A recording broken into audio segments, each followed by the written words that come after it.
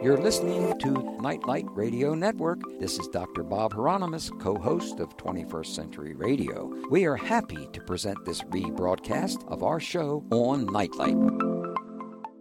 Well, over the past 40 years, since 1968, I've done many hundreds of interviews and media programs and lectures for colleges, universities, the United Nations, Voice of America, the State Department, the White House, the Congressional Record, and more recently, too many radio and TV interviews to mention whether, they could be National Geographic, History, Discovery channels, or our works with shows with German and Russian and United Kingdom programming. The books that I've written, America's Secret Destiny, Founding Fathers' Secret Society, and United Symbolism of America, have now been published in German, Russian, French, Spanish, Mexican, and Japanese. Boy, you should see that Japanese version. It's a gorgeous one. But even after all of that, it was not until the airing of History Channel's Secrets of the Founding Fathers that I encountered the greatest deception on this subject in my lifetime. Now, there were many in the media film world who agreed with me, and then they soon called me and asked me, hey, let's do something about this. Let's right some of the wrongs perpetuated by the new Young Turks now in control at the History Channel. A few weeks back, we completed our interviews that will be aired in a 2-hour special again on Discovery Channel in America, but also it will be aired worldwide on a series of other networks, including, I believe, it's A&E. It's called Finding the Lost Symbol. But tonight, we are spending time with the author of Solomon's Builders, Freemasons, Founding Fathers, and the Secrets of Washington, D.C., by Christopher Hodapp, who also wrote Freemasons for Dummies. Christopher Hodapp also appeared in a starring role in the History Channel's Secrets of the Founding Fathers and did a marvelous job in rectifying the numerous, and I mean numerous, mistakes that were made and gross exaggerations that made it in that very embarrassing production, which blackened the reputation of the History Channel and for which they lost a great deal of credibility.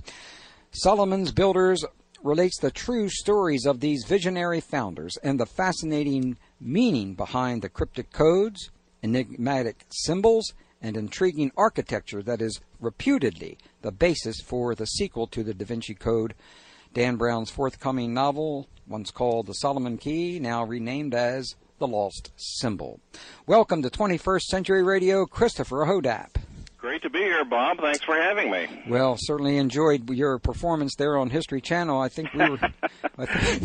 You really have not overstated the damage that show really did, and that's a real shame because the people that started out making that really did have the best of intentions, and the wheels really fell off of it, and that was a real shame. Yeah, I don't think we're speaking out of turn when we say what happened, friends, was a new group of young Turks. I mean, really young Turks in the old sense came in, and they really did change the philosophy of the History Channel. Now, your assessment of the latest 2-hour production of the History Channel's Secrets of the Founding Fathers, which you just passed on to us, do you think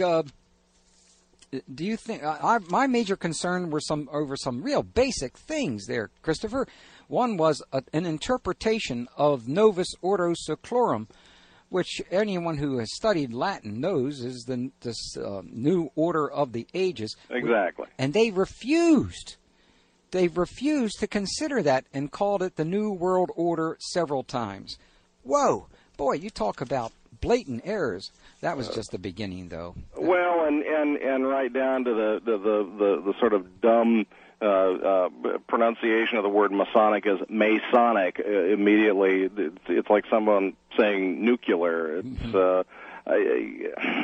the whole thing really left a bad taste in everyone's mouth. And you're not kidding when you say it's a new regime at the History Channel, because there is anyone who has watched the History Channel over the last 2 years has seen the major change that has gone on in terms of the basic philosophy of programming there.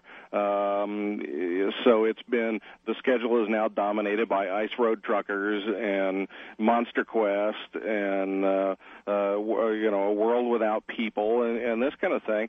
And the people there are very proud of what they've done, because they took their demographic that for a dozen years was people in their late 30s to their 50s, usually men, and they've dragged that demographic down so that it's now mostly 18 to 24 boys and young men, and that's the demographic that they really want to get. And they've done that by doing this kind of programming. So when the initial rough cut was delivered of this show, the History Channel's answer was, nope, not enough sex, drugs, and rock and roll in that. Take it back and fix it. They literally did that. So as a result, you have like the head of the American Hemp Museum sitting there going, dude, all the founding fathers smoked dope and they wrote the Declaration on hemp, and this kind of stuff. Yeah. Or having little old ladies making testicle jokes, I couldn't believe that one. I couldn't either. Oh, and what they did to George Washington. And then, of course, naturally, you can't be part of the A&E umbrella of networks without having ghost hunters in your show, so they crammed that in as well, setting up an infrared camera one night in the Hellfire Caves under Dashwood's estate in England, and when a moth flew by the infrared camera, they go, there it is, there's the spirit of Benjamin Franklin, proof positive that Franklin was a member of the Hellfire Club and roamed these caves. Yeah, that proves yeah. Well, okay, let's get on with your wonderful book. Friends, look, I've read a lot of books in this area, but the way this book stands out, I think, I'm going to quote, there is a saying that I used to love. Oh, yes, that was Thomas Jefferson that said it when he wrote his little booklet, well, what ended up being called the Jefferson Bible. But as he said, the words of Christ in the Bible stand out like diamonds in a dunghill in comparison to what all of the other interpretations of everybody else who decided to get in on the act. And there are so many good chapters. Your history, I learned a good deal from this book, and I love learning. This was fun. You write so well. It's clever, and it's funny, and I couldn't help but laugh a lot. I mean, and I enjoy stuff like that a great deal. So congratulations. This is a really good, readable book. This is the kind of book, literally, that should be in every school. Because you will find out things about not just the major founding fathers, but other founding fathers we're going to touch on later on that you just don't find anywhere else. So great going there. Now, you note that Dan Brown left clues on the dust jacket of the Da Vinci Code as to what his next book would be about. What kind of clues you're talking about? Yeah, back when the original hardback edition of Da Vinci Code was published in what's it been now? 2003, 2004. The cover of the dust jacket had a series of numbers and figures all over it, but some of the numbers, there were longitude and latitude of the CIA headquarters in McLean, Virginia. And not just CIA headquarters, but specifically of a very famous sculpture that's sitting outside of the CIA headquarters called Kryptos, which is a giant copper scroll that the artist has he put it there so that professional government code breakers who walked by it every day had a puzzle to try and solve. And it's been sitting there now for I don't know, 15 years or so, and they have not yet solved all of the code in it. So that was one of the clues that it was going to be in the Washington area. The other biggest clue was that if you opened up the original hardback of Da Vinci Code and you read the inner flaps of that, if you looked very carefully, certain letters were actually printed darker than others. And if you wrote all those letters down in proper order, it said, "Is there no help for the widow's son?"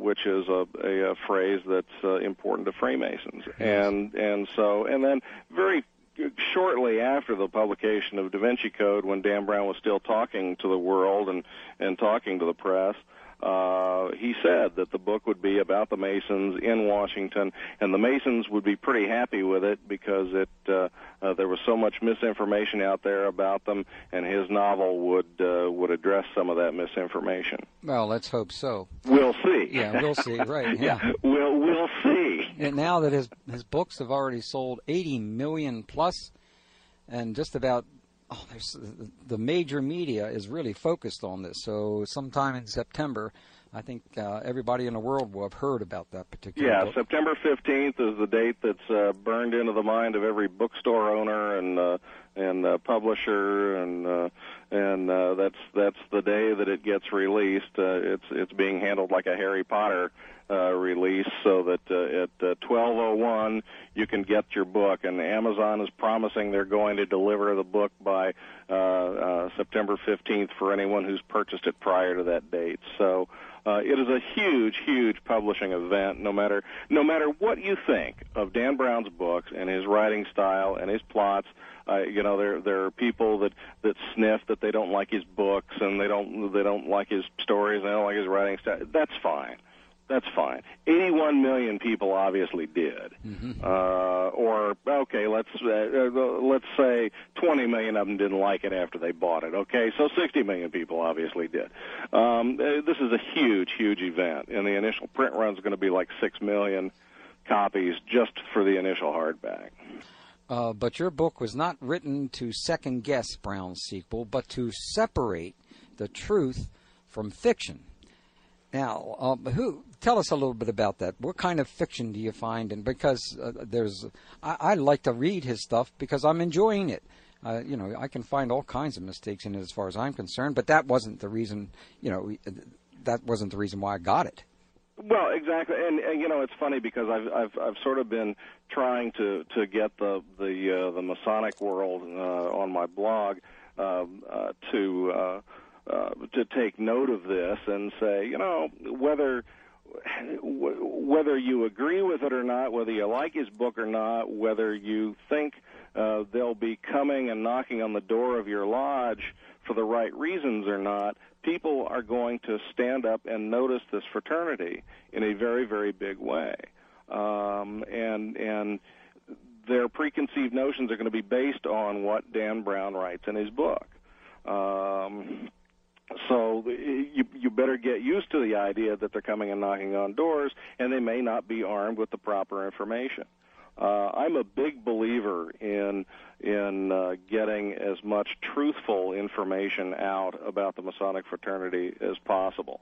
I've been criticized by some saying you're destroying the fraternity by taking the mystique and the secrecy away from it. I disagree. I disagree. I disagree with that totally because I don't think those who are so deeply into the real philosophy and beliefs of Freemasonry and what they're working on would necessarily feel that way because. This is the thing. If you join a Masonic lodge thinking that it's going to provide you with the secrets of life, the universe, and everything, and be filled with all this mysticism and super secret symbolism that suddenly the heavens are going to open up and you'll know the secret of the universe, it ain't going to happen. That's not what happens in a Masonic lodge. That isn't what Freemasonry was designed to do. Well, there have been people over the centuries that have tried to make it that and tried to add those things to it, but that's not really what the philosophy of Freemasonry is. No, it isn't. I think, as you repeat many times, to make good men better is quite an important goal. We'll touch on that much later in our interview. Hey, we got to take our first break here, and when we return, we're going to talk about why was the creation of the United States different from any other nation. With our guest, Christopher Hodapp, the book Solomon's Builders, Freemasons, Founding Fathers, and the Secrets of Washington, D.C., Ulysses Press. Now, there's a name for you. John Lennon would be proud of that. Hodapps, HODAPPS.com. Hodapps.com. Hello, folks. This is Peter Rowan. You're listening to 21st Century Radio with my dear friend Bob Hieronimus. Thanks for listening. Our guest is Christopher Hodapp. The book is Solomon's Builders, Freemasons, Founding Fathers, and the Secrets of Washington, D.C. Ulysses Press. And go to hodapps.com, HODAPPS.com. Okay, did you study up for this next question? Sure. No. All right. Okay. All right. Now, for a free trip to Hawaii. Okay, you got to answer this correct. You win free trip to Hawaii. Why was the creation of the United States different from any other nation? Because they started with a blank slate. Because it occurred during the height of the Enlightenment period, where the rest of the world was in a pitched battle over those who believed that monarchs and popes should be had a divine right to rule and should stay in power, and the Enlightenment thinkers thought nothing of the kind, and so it was a harmonic convergence of all of these movements happening, all these philosophies happening, and ideas of scientific change, and so you had a group of men who came together at that specific point in time that were able to actually put this great experiment into practice and say we're starting from scratch. So that's what made the United States different. It sure did. Now, you resisted writing this book at first, but you changed your mind. How did you change your mind, or why? It was an interesting incident. I was still talking with the publisher, and wasn't sure that I wanted to go and do this project. And I went to a gathering one night of young Masons and felt thoroughly out of place since I was about 10, 15 years older than the rest of them. And one of them had brought his father, and he was a man who had fled Romania and in the 1960s when Romania was still under a dictatorship and largely controlled by the Soviet Union. And he told me he had read about the Freemasons in Tolstoy's War and Peace. There are extensive passages in War and Peace that talk about one of the characters joining a Masonic lodge, and conversations that he has with an older man who's a Mason before he joins. And he said, I'd read about the Freemasons in War and Peace, and I dreamed of the day that I would be able to join a Masonic lodge. And so I fled Romania as a young man in the 1960s, escaped the country, came to New York, and as soon as I became a U.S. citizen, I decided to join a Masonic lodge. Freemasonry can't exist in a society that isn't free. Well, you must be psychic, because that's my question. That's my question. The question was, I'll hold it up to the microphone. There it is. Why is it that Freemasonry can only exist in a free country? And you just started so why? Why is that? Because Freemasonry espouses free will. The greatest thing that the designers of what became modern Freemasonry did was they said, if you bear in mind when modern Freemasonry began, which it was in 1717 in London, you had just come out of a terrible period in England. Nobody talks about the English Revolution, but there really was an English Revolution where they were back and forth on the argument between Protestant and Catholic, and who was going to how the government was going to be run. They deposed and killed the king. Charles II then came back and agreed to great restrictions on the monarchy.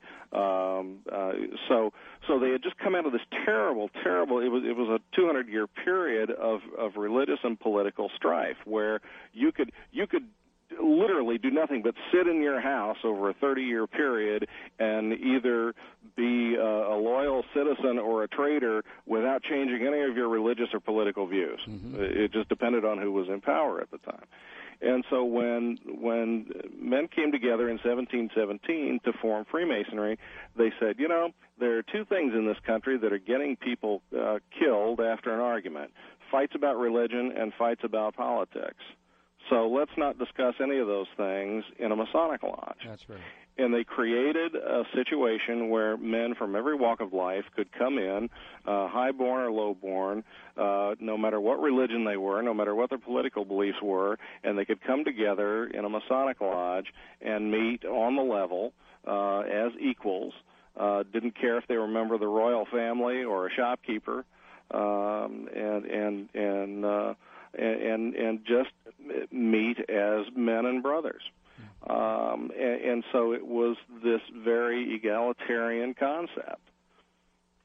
Well, I just also want to note something you wrote on page 8. Freemasonry was outlawed at that time in Romania, just as it has been outlawed all across. Listen to this, friends. The Soviet bloc, Hitler's Germany, Mussolini's Italy, Khomeini's Iran, and Hussein's Iraq. What does that tell you right there, friends? What does it tell you? It's not has nothing in common with dictators. Exactly. Nothing at all. As a matter of fact, the first thing they do is get rid of them if they possibly can, in one way or the other, by almost. Now, I will tell you the one exception to that is Castro's Cuba, and it's a very interesting reason why. The Freemasonry still flourishes in Cuba. The Castro regime has never tried to shut down Masonic lodges, and that's because before Castro came to power, during the beginnings of the revolution there, Freemasons hid him in one of the Masonic lodges, and he never forgot that, and so he never outlawed Freemasonry in Cuba. Well, but it's literally the only situation where you have a true dictatorship going on, where the first thing they did was outlaw Freemasonry. Yeah. Now, you have some wonderful definitions of Freemasonry. Would you define Freemasonry for us, please? Sure. My elevator speech on Freemasonry is simply that it's the world's largest, oldest, and best-known men's fraternal organization. Mythically, it's descended from the builders of King Solomon's Temple in Jerusalem.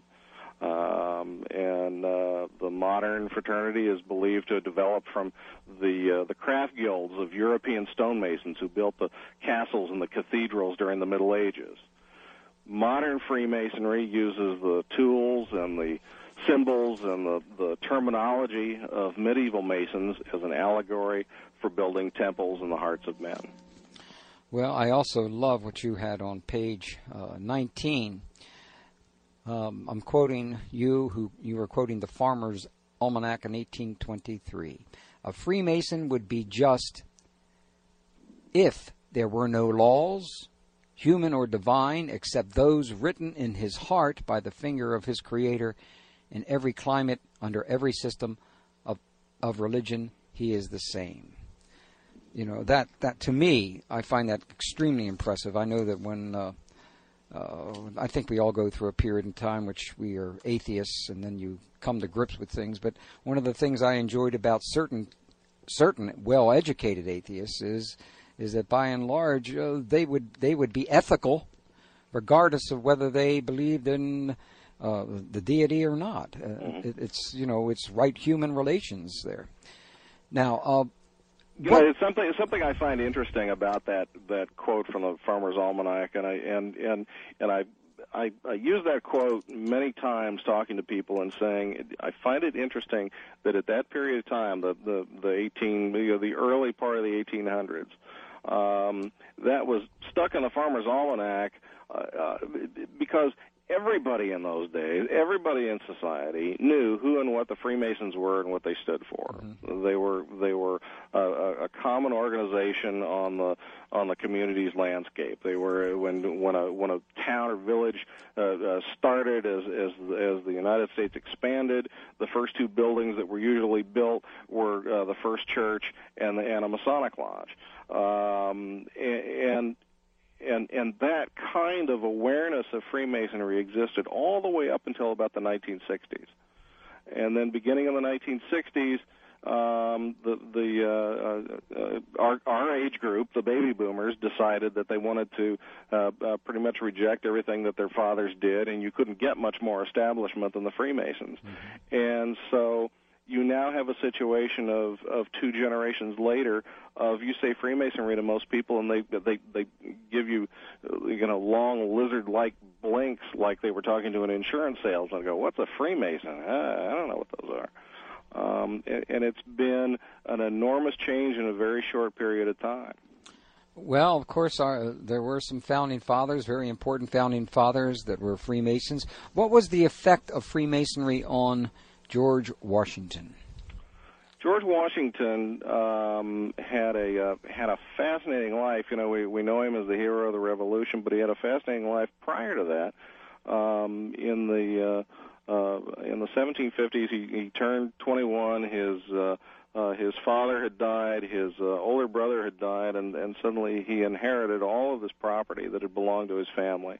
And at the same time, his older brother, his brother had been more educated than he has, and he always had sort of an inferiority complex. And suddenly, at the age of 21, he's thrust into being a very important person in Virginia society. It's sort of thrust upon him. And so in the 1750s, at the age of 21, shortly before he goes off as a member of the Virginia militia, he decides to join a Masonic lodge in Fredericksburg. And throughout the rest of his life, there are not any more than about 9 documented situations that we can absolutely for certain say that he attended a Masonic lodge meeting. There were certainly more. There were undoubtedly more than that, but there are only 9 that we can actually document. And yet, all through his life, he continued to publicly proclaim that Freemasonry had a profound effect upon his attitude. Washington was a just and upright man to begin with. It isn't that Freemasonry took a rough and tumble ignorant slob and turned him into a virtuous hero of the nation, but he always said that it had a tremendous and profound effect upon him. And he encouraged, during the Revolution, in particular his generals. An overwhelming number of his generals during the Revolution became Freemasons at his request. Freemasonry was very important to him all throughout his life. Yeah, I think it was 33 of his generals, which, there's a lot of other theories about this, friends. I mean, I've heard, and certainly you noted this in the book, that some are referring that every general was, or almost everyone, and this is one of the important things about your book. When you say something, it is credible and believable because of your research and documentation, which unfortunately my dear friend, and he was a dear friend of mine, Manly Palmer Hall, God bless his soul, but he wrote many of his books about Freemasonry before he became a Freemason. Yeah. And they did the same situation kind of that Albert Pike went through, and of course you're bound to make very big mistakes, and they did. Yeah, and it's a shame because Manly Hall has such a huge breadth of work and is such an important figure on so many levels.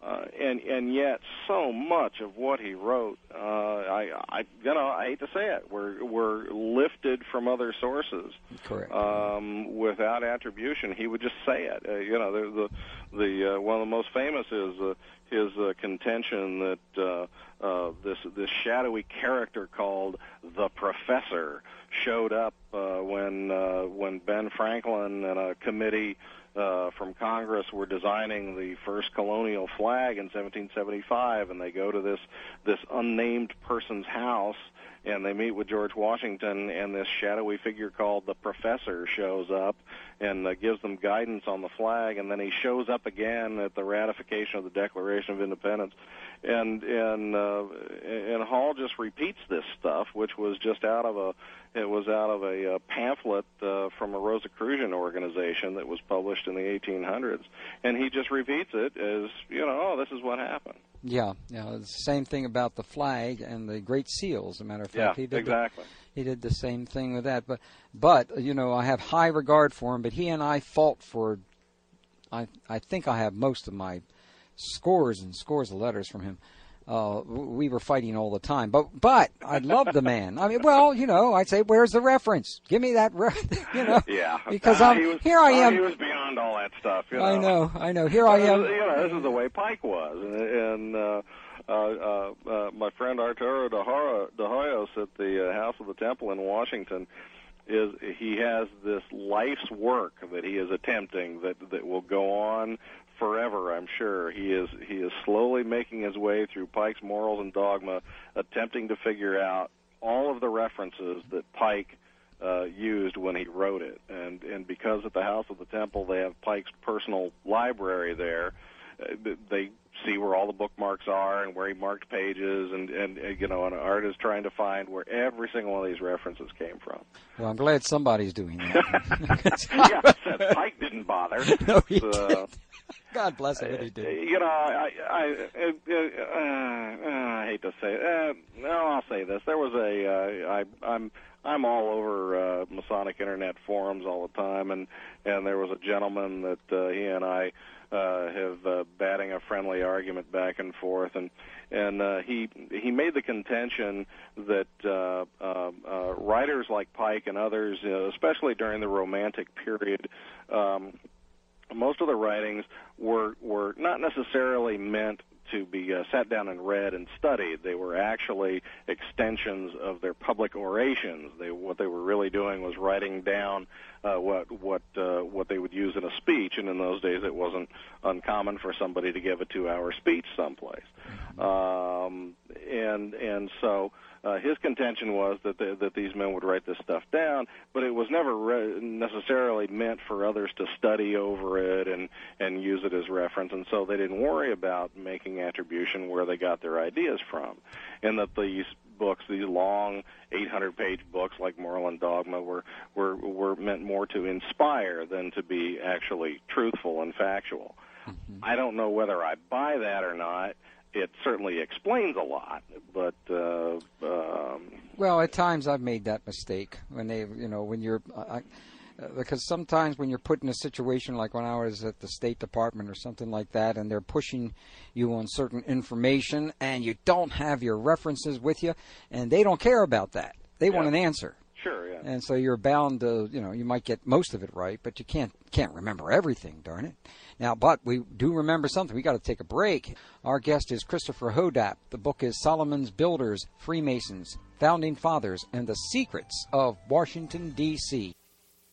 I'm Joe Sobrin, author of Alias Shakespeare, and you're listening to Dr. Bob Hieronimus on 21st Century Radio. Our guest, of course, is Christopher Hodapp. The book is Solomon's Builders, Freemasons, Founding Fathers, and the Secrets of Washington, D.C., Ulysses Press. Go to Hodapps, HODAPPS.com. Do we think it's important? Yes, we do. That's why we repeat this title so many times. We want to make sure you folks get a chance to get a couple copies because you really will enjoy this book. Christopher, what was the Age of Enlightenment, and how was Masonry the firstborn son of the Enlightenment? Well, again, as we talked about before, the Enlightenment was a period of great upheaval in philosophy and turning the status quo on its ear. When the kings ruled by divine right and churches were the church was run by the Pope and a very strict hierarchy of church officials, and particularly in countries like France, where the church had tremendous influence over the government. and things like the church really up until the last century. In France, the church controlled most of the schools in the country. So this was the sort of thing that the members of the Enlightenment, or the believers in the Enlightenment philosophies, were rebelling against or questioning, and they started from a scientific point of view, saying that if you can determine how the world works, how the universe works through the scientific method, why can't you ask those same kinds of questions about the way society is running? And suddenly they found themselves on the opposite side of the people that believed in kings and churches running things, and the rest of you sit down and shut up. When the French king sent troops in to bust up a Masonic meeting in Paris in the 1730s, they found the most terrifying situation they could possibly have stumbled into. They found shopkeepers, members of the nobility, landowners, and even a black trumpeter from the palace all sitting together in a Masonic lodge, and they were voting on who was going to be the officer. You just didn't vote in the 1730s. That's not something that common people were allowed to do. And so this is one of the reasons why Freemasonry got a bad rap in many countries, and certainly in an ongoing pitched battle with the Catholic Church over over the rights of man. Oh gosh, I've forgotten his name. I've forgotten which pope it is. Leo XIII issued his encyclical against the Freemasons, said that he railed against the Freemasons as a bunch of so-called free thinkers who had the temerity to believe that the common people should control their own destiny. Mm-hmm. If he found Masonic philosophy that terrifying, he must have found things like the U.S. Constitution as absolutely pornographic. Well, it must be, no doubt about it, because this is another great section in your book. I mean, there are a lot of real gems dealing with the Gutenberg printing press. Now, you say this so clearly. Well, what effect did Gutenberg's printing press have on the church and the state? I know many of our listeners are going to be shocked to learn that most people, even didn't have a Bible, weren't even allowed to read the Bible. People couldn't read because, number one, they didn't have anything to read, so there was no point in reading. The only commonly circulated book among any class, really, up until the late Renaissance, was the Bible. Reading material was something that you kept in the Medici's private library or in monasteries, where they were all hand-copied very slowly and slowly matriculated, and were hugely expensive. To have a library in 1600, to have a private library, was unheard of just because of the sheer expense involved. When Gutenberg's printing press suddenly made it fast, cheap, and easy to distribute printed matter, he knew that the one way that he would get his invention sold across Europe was to print a Bible, because it was the one thing nobody could really argue with. If you printed a Bible, nobody could argue with you circulating that. Well, sure they could, because the church wasn't too crazy about common people reading the Bible. This is why Latin held on as the official language of the Bible right up until that you had lead-ups to the King James version of the Bible that were published, but the concept of publishing a Bible in the vernacular across Europe in German or English or Spanish and so forth was just an anathema, because you weren't supposed to be able to read that. That was something that the church was supposed to be making. They were supposed to tell you what that meant. They were supposed to read it to you and explain the significance of it. So the printing press turned the world upside down. And as you said, this one paragraph on page 41, I've got to read part of it. The mass of humanity in Western society had always gotten its news and information through the channels of power, carefully filtered through the proper authority. An English translation of the Bible in the hands of every man was a terrifying image for a typical bishop or cardinal of the period. Kings and electors were similarly unnerved by political tracts in the hands of the masses. At hand was the dawn of a new age in which political authorities found themselves at war with a machine. Yes, that says it so clearly. I mean, the common man really was not supposed to be sitting down reading the Bible.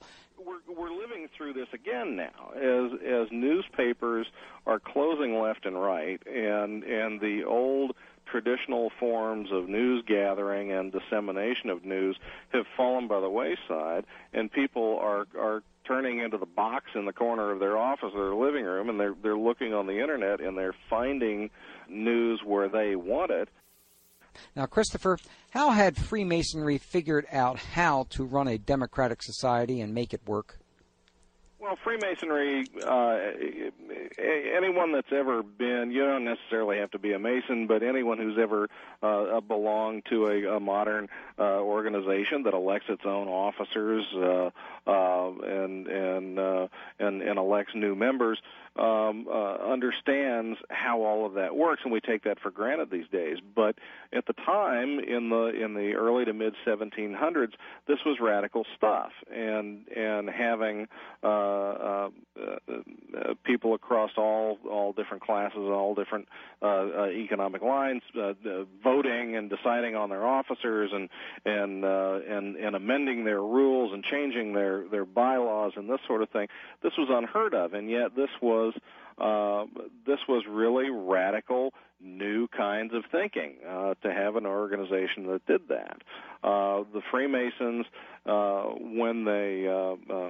when Dr. James Anderson sat down or the Reverend James Anderson sat down and wrote what were called Anderson's Constitutions in the 1720s, they were a collection of rules that were based on rules that were found in very, very old documents. There's a 16th or a 15th century document called the Regis Manuscript that contains the rules that controlled the medieval stonemasons guild and how they would initiate new members and how they would elect their officers and this sort of thing within their organization. It was really one of the first labor unions.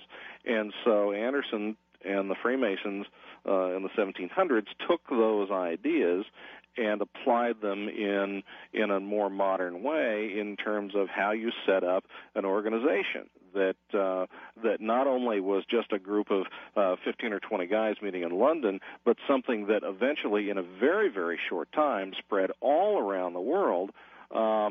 And yet you had this central organization that was in charge of chartering new lodges. They enforced regulations on how you brought new members in. They enforced how the ritual that was used for doing that, the ritual ceremonies. They had to standardize those. They had to come up with what they referred to as a provincial government for Freemasonry, in terms of you would have representatives that went to the American colonies, that went to the Caribbean, that went to the Oriental colonies, the African colonies that were growing, and so you have this representative government that was working very, very well for the Freemasons and had been working very, very well for about 60 years before you get to 1776. So here you have a working model of representative government that's egalitarian, that's based on voting, that's based on democratic principles, which is something that really hadn't existed in the world since Greek and Roman times. And, of course, there's democracies, if you would want to call them that, or at least representative form of governments, are paled in comparison to the republic that we have in America. And we're going to have to stop there. We'll come back with our guest, Christopher Hodapp, Solomon's Builders, Freemasons, Founding Fathers, and Secrets of Washington, D.C., Ulysses Press, Hodapps.com. Welcome back to 21st Century Radio. This is the alleged Dr. Bob Hieronimus, a lowly Ph.D. hanging out in this part of the universe. And sometimes I know where I am. Lots of times I don't. Our executive producer and research assistant, who is my boss, who makes sure that I got to do things right many times, is Laura Cordner. And, of course, our engineer is Jake Bryant. Our guest for the next 20-some minutes is Christopher Hodapp, Solomon's Builders, Freemasons, Founding Fathers, and the Secrets of Washington, D.C., Ulysses Press. Go to Hodapp's, HODAPPS.com. Chapter 4, War Among Brothers, contains some Freemasons who impacted America in their struggle. Of course, you discuss Edmund Burke and Paul Revere, Dr. Joseph Warren. But tell us about I was going to say James Galloway, but tell us about Major General Gilbert Lafayette. Sure. General Gilbert Lafayette, one of the famed heroes of the Revolution, decided when Benjamin Franklin came to Paris looking for experienced military men to come and help the colonial army, Lafayette was fascinated by the very concept of the formation of America, and so at the age of 19, he actually joined the military very, very young. When he was 15 or 16. And so at the age of 19, he decides to come and help the United States. The king of France briefly decided that he really didn't want a bunch of French officers going over there to help the Americans. He thought that might bring down the reign of terror from the British on them. And so Lafayette stole away in the night. He snuck out on a ship, and ships chased him all the way across the Atlantic to try and stop him. He and several friends that came over. And when he appeared in Philadelphia announcing that Franklin had promised him he could be a general, Congress looked at him like the dog talked and went, who's this kid?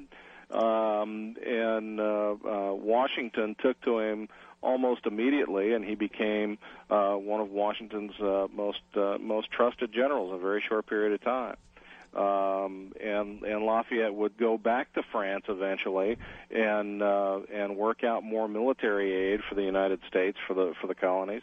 And over the years, there have been discussions on Lafayette's Masonic membership. There are many that thought that he joined an American military lodge, but evidence has come out that he actually joined a lodge in Paris shortly before he came to America. After that, he went back. He became part of the civil government in France. He actually was at the Bastille when the Bastille was stormed at the beginning of the French Revolution. He kept the mob from tearing apart the royal family when they were there. And throughout the course of the French Revolution, things went back and forth many, many times in terms of who was on the right side of the revolution, and they killed the vast majority of the revolutionary leaders over the course of the revolution, and he was clapped into prison. His wife joined him in prison. It's a fascinating life that Lafayette led. And after the revolution in France died down, he came back to the United States and toured the country in the early 1800s, and he was hailed as a hero everywhere he went. And in fact, he so loved America that when he died in France and was buried in Paris, he asked to be buried under American soil, and so a load of dirt from the United States was taken there and was placed over his grave. And interestingly, his grave was the only place in Paris under the Nazi occupation that the American flag was allowed to fly without being touched. The American flag flies over his grave today. That's remarkable. That is. I just learned so much, and there's so many things you touched on. That one area in which his wife was Adrian. Yeah. She went to Austria with her children. They begged for Lafayette's release, and when the Holy Roman Emperor refused, she and the girls joined him in prison. His prison cell. They lived with him in prison for 2 years. Yeah. God, what a story! Yeah, it's an incredible story. And, now, why? And again, it's one of those things that's sort of lost to Americans. We don't know about that anymore. But at the time when he came back to the United States and spent like a year and a half touring the United States after the French Revolution, the excitement of Lafayette coming here was just unbelievable. He was hailed as such a hero. Now, you also point out something, but very few people do, and that is that it was a tragic irony that the debt incurred by Louis XVI in assisting America in its revolution helped bring his financial ruin to France. Yeah, it really it helped to destroy the French economy, and was just one more thing that helped to lead to the French Revolution. Yeah. Well, here's another area here that I just thought was so much fun. Is there any parallel between the Roslin Chapel and Roslin? I gotta ask you this. You had to bring that one out. Okay. Yeah, it was a lot of fun. That's all what right, it is. It's fun. Look, I know the clock's ticking here, but yes, Roslin Chapel in Scotland that appears at the end of the Da Vinci Code, if that's the only place you ever heard of it, has had so much written about it. In terms of its mystical origins and the carvings that are in it and all this fascinating stuff, and many have alleged that the secret treasure of the Templars may be buried in its foundations. Not there's any evidence of that, but at any rate, there is actually a Roslin Chapel just across the Potomac from Washington, D.C. You can even ride the metro there to the Roslin station, and when you get off at the Roslin station, you look across, and there is indeed a Roslin Chapel right there in front of you, and at its very foundation, it truly has a secret buried treasure in its foundation. Mm-hmm. When they built the church, they decided that they wanted to have a constant, steady source of income, and so they built it over a gas station, and it has subterranean tanks filled with gasoline. And I can't think of a better treasure to have with oil prices being what they are. Yeah, well, after noting the name Solomon is related to the Hebrew Shalom and the Arabic Suleiman, I hope I pronounced that correctly, both linked to peaceful or complete, might this mean that the title of your book, Solomon's Builders, can be viewed as builders of peace or completion? I love that. I love that you say that. Yes, that is absolutely the way that I view Freemasonry. That they really are. The Masons are builders of peace. That it cuts across all political, social, religious lines, and brings men together without the things that divide them. Well, that's why it strikes me so deeply concerning the fundamentalist conspiratorial interpretations of Freemasonry, in which their charges are exactly the opposite of what Freemasonry is about. Yeah. And the fact that the History Channel would allow that to happen and let it stand is a bit more than I can stand. I know. Hopefully it won't be rerun. Now, I understand. I understand. Well, if it's not you rerun... and I both know that it will. But. Yeah, it will. Yeah, that'll be shown 1,000 times. Yeah. I mean, I did shows with them, and I'm sure you have too before. Well, I keep seeing that show with David Icke showing up periodically. It's like, oh heavens, how can this be rerun? Yeah, it's amazing. It is. That's just amazing. But you're going to be in Annapolis. I am going to be in Annapolis. I'm going to be at Annapolis Lodge number 89, and unfortunately, it's not open to the public. It's for Master Masons only. But if you're a Freemason within the sound of my voice, come out to Annapolis Lodge. At any rate, and then in November, my new book, you had to know this was coming, Deciphering the Lost Symbol, is supposed to be out by Thanksgiving. Oh, really? Great going. So that means I'm supposed to be writing right now, but I'm not. And so, yeah. Well, good going. I look forward to reading it. Christopher, thank you so much, not only for joining us, but for educating me in other areas that I certainly needed educating in. And it's been quite a joy reading your stuff and watching you in action. Well, thank you very, very much. It was a tremendous pleasure to be on the show with you, and I always wanted to meet you. We almost crossed paths in the hotel when we were working on that dumb show, and so this has been a great opportunity to speak with you, and I appreciate it. Thank you, Christopher. Now, Christopher Hodapp, Solomon's Builders, Freemasons, Founding Fathers, and the Secrets of Washington, D.C., Ulysses Press, Hodapp's, HODAPPS.com. This is one of the most important books in this field you need for your library. 21st Century Radio is produced by Hieronimus and Company, and our executive producer and research assistant is Laura Kortner. I'm Dr. Bob Hieronimus, and remember to get a haircut.